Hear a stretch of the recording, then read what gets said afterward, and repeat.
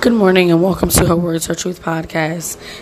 This morning I woke up to some tragic news that I read on CNN today that last night there was a shooting in a Chesapeake, Virginia Walmart around 10 last night. According to investigators, they say that they responded to the store less than an hour before closing and they found victims and evidence of a shooting.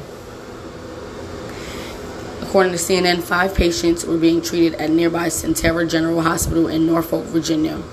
They had no update on their conditions at this time, and they are saying that at the time they were just a few hours past the initial incident, so they didn't have too much information. According to investigators, they are saying they believe the shooter was an employee or an ex-employee of the store who began to open fire in the break room. It also was being said that the shooter did then turn the gun on himself.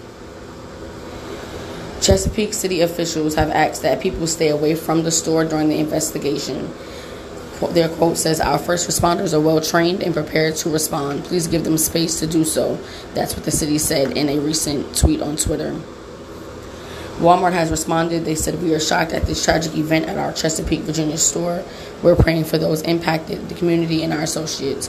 We're working closely with law enforcement, and we are focused on supporting our associates."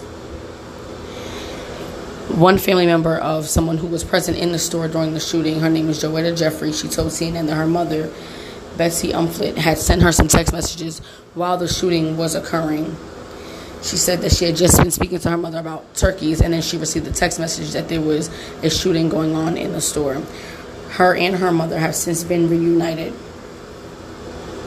The Washington, D.C. Field Office of Bureau of Alcohol, Tobacco, Firearms, and Explosives are also assisting local police during this investigation. As more information unravels for this tragic event, we will be coming back to you with that and sharing that information with you all. Let's send prayers to the victims and the people who were present during this and their families at this time. Thanks again for tuning into Her Words, Her Truth podcast. Make sure you check back in later because I'm sure there will be an update within the next few hours.